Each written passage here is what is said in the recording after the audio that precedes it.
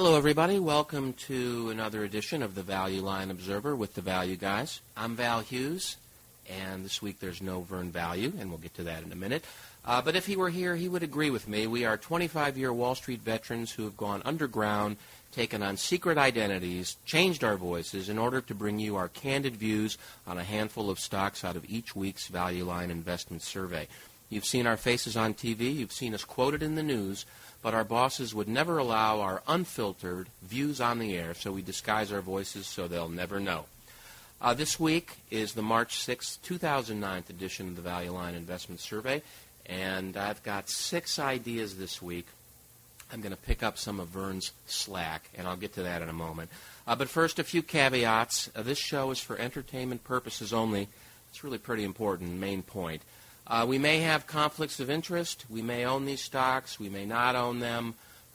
We may have lucrative arrangements with the management teams of these companies. None of that's really true. Our lawyers insist that we tell you that. And finally, and this is not a legal caveat, but we may be completely uninformed. We're just using Value Line as a resource here, usually after work having a drink. But today, Vern and I, this weekend, we could not get together, and I'll get to that in a moment. But let's see. Why would we be uninformed? You'd think that 30-year careers in the investment business would lead to some knowledge, but lately it doesn't seem so. And then finally, we may be drinking. And in this case, I'm not, so I'm a little disappointed, but usually I am. Now, let's get to why Vern isn't here. We've been doing the show about 3 years. This is a rare time when we're not doing the show together. Usually I have equipment that we can hook in and even do a call, but I'm traveling with my family. I did not bring my top secret equipment, and we cannot connect. I just spoke to Vern. He's doing fine. And I'm out of the country, and we couldn't do the show. So I carry the show basically on my laptop, so I'm going ahead, forging ahead. My family's in another room. We're trying to keep them quiet over there. It's just for a few minutes for me to do the show.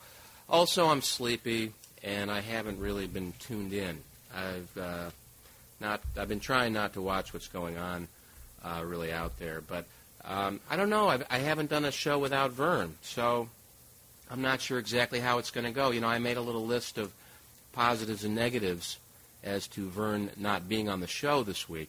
So first, the positives. You're going to get pure stock market content this week. I've got 6 ideas. They're good value ideas. I'm going to go through them methodically, and we won't be having any interruptions by Vern. I think some of the longtime listeners know what I'm talking about when I say that sometimes we get a little off track, and then even lose our place in the story. So that's a positive. Also, I'm going to stay more focused personally, because sometimes Vern interrupting the flow of an idea, it annoys me, and then I get into some kind of unpleasant interaction with Vern. So, and I'm sure it's not pleasant for you, the listener. So we're going to save you from all that this week.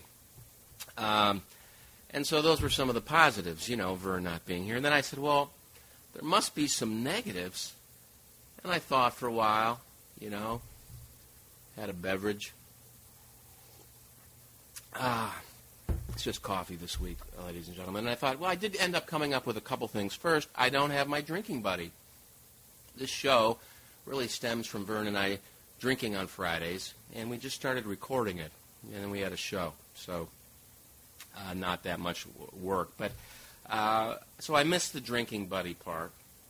And then I thought, well, maybe I'm going to miss Vern's well-timed interjections and his, his great sense of timing in terms of bringing something to an idea. I thought, no, I'm not going to miss that. And then, well, maybe I'm going to miss Vern's thorough knowledge of hundreds of companies and industries, because he brings a lot to the show, frankly, more than I do. I don't know. I'm the part that, is completely uninformed in the caveat, and that's usually me. And, Vern, he's got this terrific knowledge. So maybe that's what we'll miss. I thought, no, not really going to miss that. And then I did think of a couple things that I will miss. Usually Vern buys drinks, so I'm missing that. And then he's my ride, usually. So those were a couple of negatives I had. But hopefully we'll be back next week, Vern and Val, to do the show. And that's most likely going to be a better show. Anyway, let's get on with the investment themes of the day. And I just wrote a couple of things down here. What's bothering Val right now? Well, stocks are down a lot. I don't have to, be in town to notice that. It's in all the papers. And I think that, what we're really seeing is a fear in the marketplace of these proposed increase in marginal tax rates that are going to disincentivize, certainly capital and also income at, at the high end. And I think the fear that those tax rate increases could migrate down as some of these programs work their way through to, lower income levels, I think that's a fear in the market. And without really getting into the politics of it, my view on this is simply that the big picture statistic to watch, because you can debate all day long which program is the right program, or should, the weak and downtrodden be helped? Of course they should be. So I think the big picture statistic to really watch to, have some idea of what's going on here is just total government spending as a percentage of total GDP, or gross domestic product. And all that ratio does is it tells you what percentage of all the output of our nation is the government. And right now we're approaching, when you lay in, local and state, municipal, you start approaching, 50%, 45%, 40%. I'm honestly not sure of the number. Federal, because it's going to vary from, based on where you are. In New York, it's very high. California, very high. Places like Wyoming, maybe not so high. They don't have a state income tax, things like that, so it'll vary. But on a federal basis, it's been hovering around 20% for a long time. It was headed on a trajectory that was looking a little scary, and Ronald Reagan in 1980 changed that trajectory, and we've been around 18, 20% of GDP. And under the proposed stimulus package, we're heading toward maybe 27. Now, the reason that's important is that the part that's the government does not have a profit motive. So we're looking at stocks, and of course, one of the things that makes all stocks more valuable in total is the amount of goods and services that they can sell. And, in some big picture way, the amount of total demand is going to affect total value. And so when you take steps that are going to disincentivize the formation of capital or income, you in effect are potentially reducing the growth rate longer term of building wealth, and that means longer term you're affecting the growth rate of total demand, and that in a big picture way over many years, particularly discounted at low interest rates, is going to start affecting your valuation of your companies in one sense. And so that's a concern. The other thing that's hitting, of course, stock prices right now is all this spending leads to the concern, serious concern about inflation. And if you start to discount future cash flows at a higher required rate of return or higher discount rate to allow for inflation and the erosion of the purchasing power of money, then those future dollars are worth less now, and PE's price-earnings ratios go down. So there's those two big features. And my biggest concern about this focused tax on the so-called 2% of the rich, but that's not what really concerns me. What concerns me is that the rich in this country move around because you can get there through hard work. And for me, it's the change in incentives for the other 98% to work hard to aspire to be rich. If you take away some of the rewards of being rich, you're going to take away even a little bit spread across a few hundred million people a little bit less work, a little bit less drive, is going to take away a big energy that could be used to grow our way out of this, and I think the market's feeling a little bit of that as well. Now, having said all that, I'm going to get to 6 value ideas this week, and I think these are priced largely with, a bit of doom and gloom in these stocks. So I've been in the business a long time, and the current, environment has me very concerned, and many professionals right now, about the, the future direction of profits and growth. But being a bit of a student of history, I think a lot of this is going to work its way out. It'll get worked out politically, and, America tends to find over time the right way. And these stocks are priced right now as if we're going to have a lengthy period of slow growth or negative growth. And as you've been listening to me over time, I'm talking about needs, not wants. And so one thing to focus on in this economy is things that people need. Even in a worst-case scenario, we're going to need food, we're going to need transportation, we're going to need shelter of some sort. And this week's issue, let's see, we can find the table of contents here. This week's issue, I went through actually every name this week, at least until I got 6. Then I stopped. Now I have one from the last industry as well. But there are some good needs this week. You have railroads, restaurants. I actually did pick one out in there, a couple. Information services, so an annuity there, presumably, on some base level of business.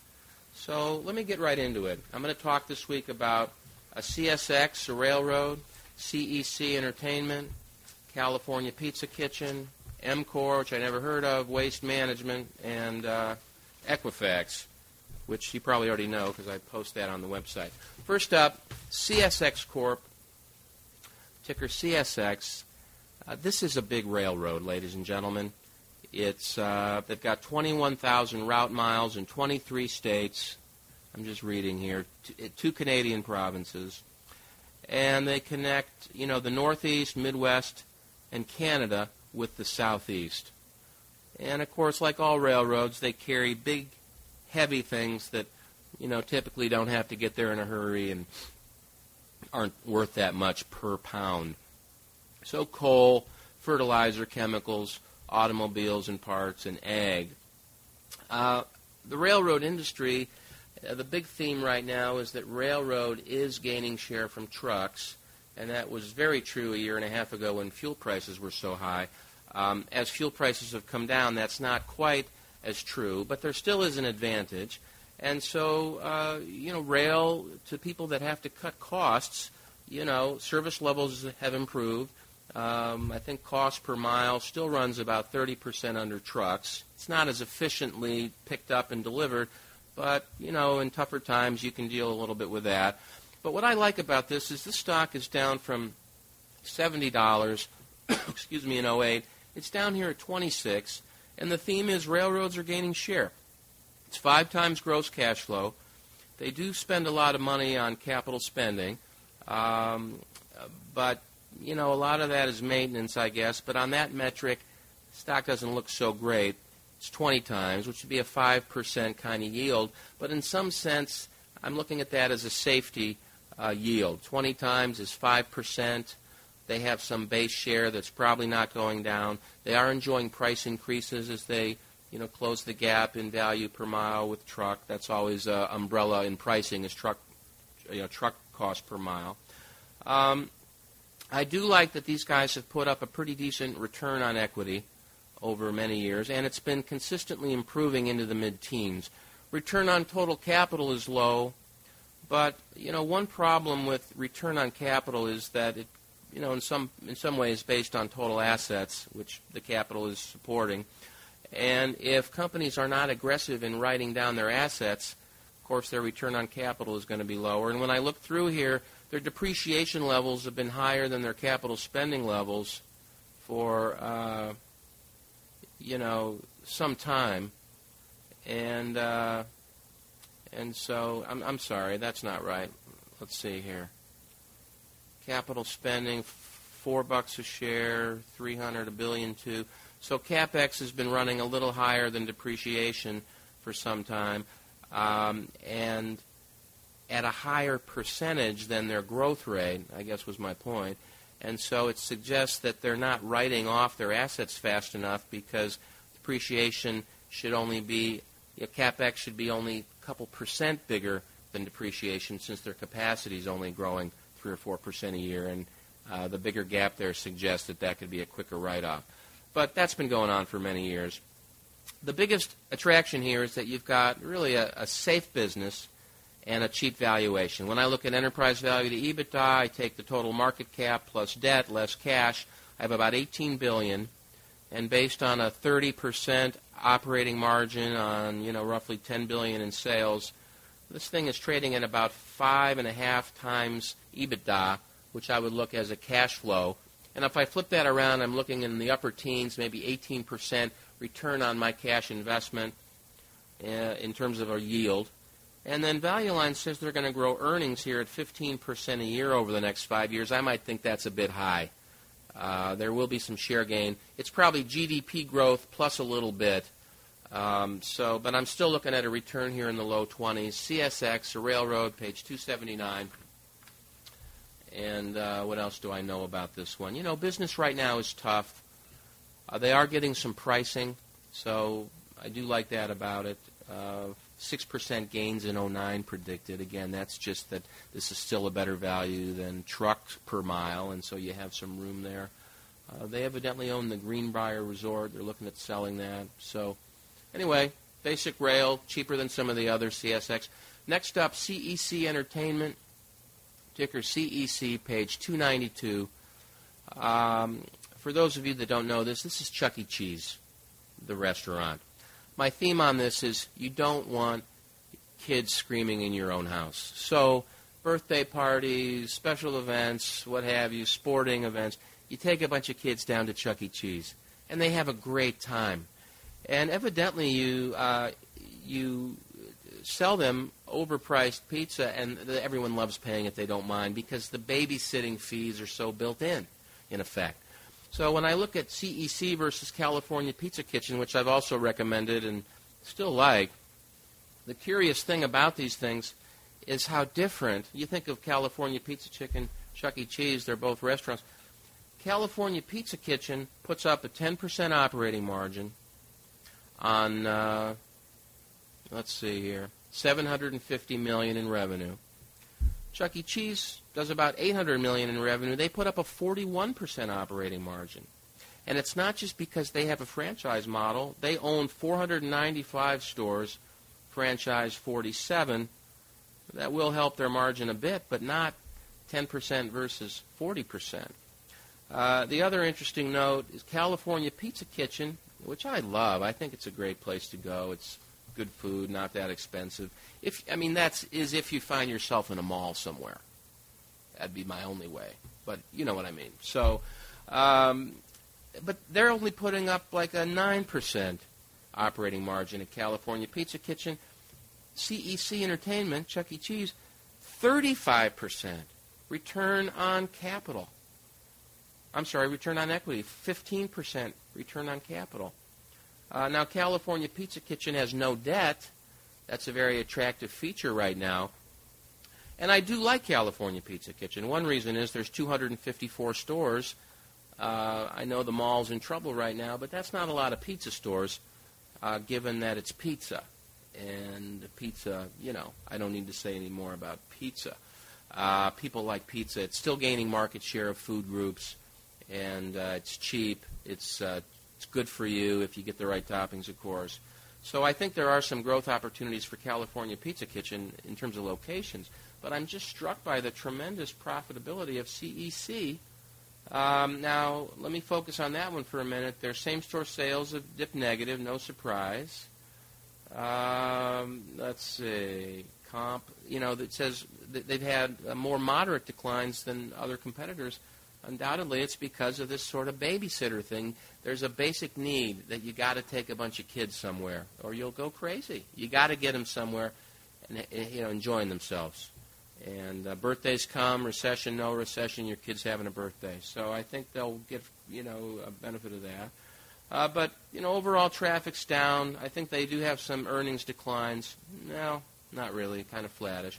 California Pizza Kitchen, they have earnings declines predicted, in part because mall traffic goes down. But let me talk about the valuation for a minute, because I like both ideas. They're a little different. CEC Entertainment, they've got Chuck E. Cheese. They've got about 550 locations, so twice the number of California Pizza Kitchen. Maybe they're saturated. I have not done my homework on this. They may not have other places they can go. I don't know. But on a valuation basis, their total enterprise value is $950 million. And according to Value Line, they're going to generate $320 million in operating income next year. When I do the math, I don't even have a calculator here. That's 3 times. That's 33%. So in other words, if we bought all the stock in the marketplace, bought all the debt at book value, and it may not be worth book, and they have a little bit of cash here, not much, $15 million against $400 million in debt. So it is debt heavy. And when you look at the total debt to capital, it's at 75%. So, you screen runners out there, that's going to look a little high. Oh, and that may be why the valuation is so cheap. 75% debt to cap, people may be just screening that out, saying, hey, whatever you do, don't buy a stock that has over 20% debt to capital. And I could understand people saying that. But on this one, what you'd miss is their total interest expense is $20 million, okay, on their $400 million in debt. So they're paying 5%. Their operating income, according to Value Line, is $400 million. So they've got this interest covered 20 times, and they don't look like they're in danger of losing money. So if you look just at debt to total cap, you're going to miss in some cases, the actual probability of dipping into a default situation when you're covered so well and you have stable margins going so far back. Now on California Pizza Kitchen, there's no issue. They have no debt. They don't have much cash either. Value Line says they're both going to grow at 11%. That may just be the underlying growth in pizza relative to total food, and I don't know that, but it could be. It sounds about right.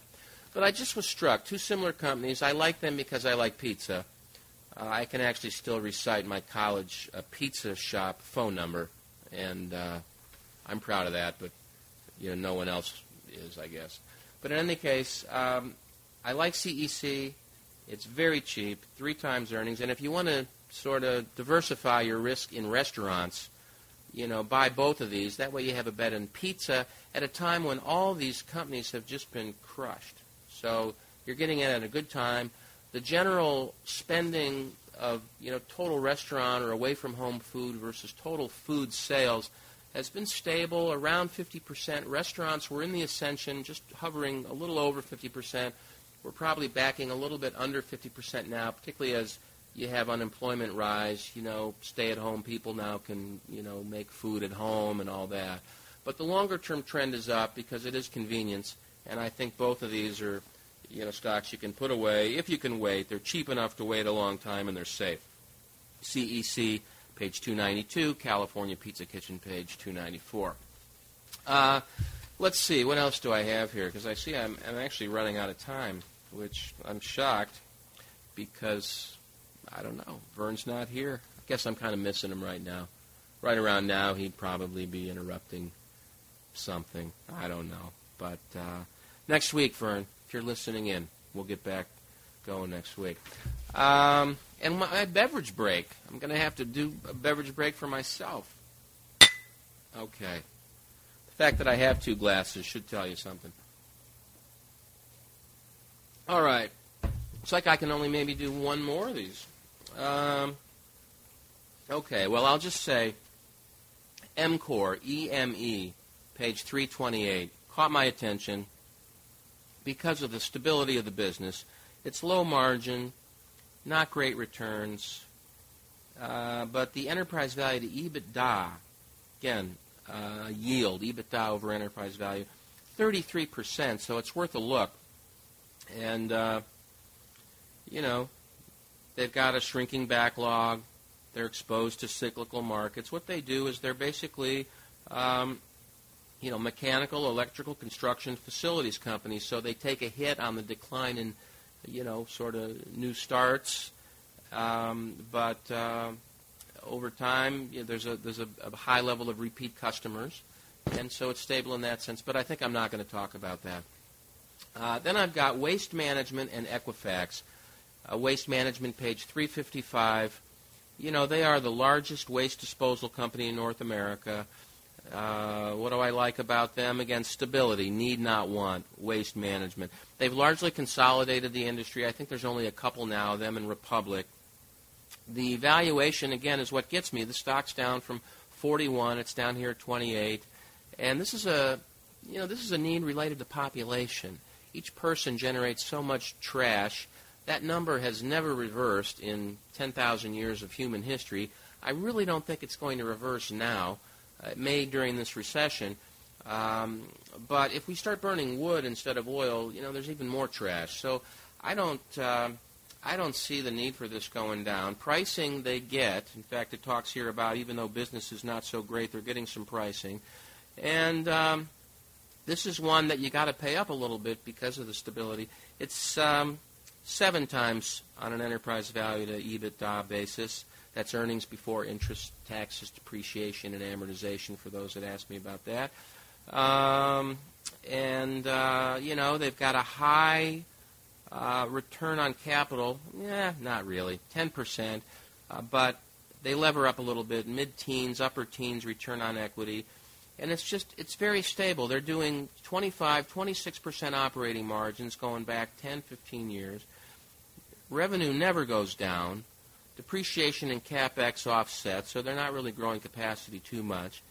And I like it. They get pricing. It's stable. It's a safe place. They pay a 4% dividend. Now, I did see that General Electric cut their dividend, so I guess no one's safe. But this dividend, they don't have a financial subsidiary. And the dividend's about half earnings, so I think this one's okay. Waste Management. And then finally, just very quickly, I'm not going to do a good job on this because I have no time, but Equifax, page 377. And again, what do I like? Well, Equifax, I'll just read what Value Line says, enables and secures global commerce through its information management, consumer credit marketing. They do credit scoring for all kinds of debt transactions, credit card and even checks and all that. Of course, transactions are down. Business is down. The stock's down from 46 to 21. It's 6 times gross cash flow, 7 times free cash flow. They got a 38% operating margin going back 10 years. They've got a low teens return on capital down from the 20s and an upper teens return on equity down from the 30s. Their balance sheet is, not in great shape, 48% debt to cap. But just as I was saying, on a coverage basis, they're in pretty good shape. And they're 5 times enterprise value to EBITDA. That's a 20% cash-on-cash yield. Plus, Value Line thinks they're going to grow 10%. They are having some, sluggishness right now because of the economy. But they've got a couple new divisions opening up for marketing. It looks like for the marketing side of the business, which is good because people need leads here more than ever before. And I guess with that, that's it. Equifax, I should have done more work on that, page 377. And then finally, this is where I'm just going to tell you what my favorite is, and I think it has to be, the railroad is kind of a put away, but I think you're going to make good money if you buy CEC and California Pizza Kitchen. Thanks, everybody. Bye, Vern.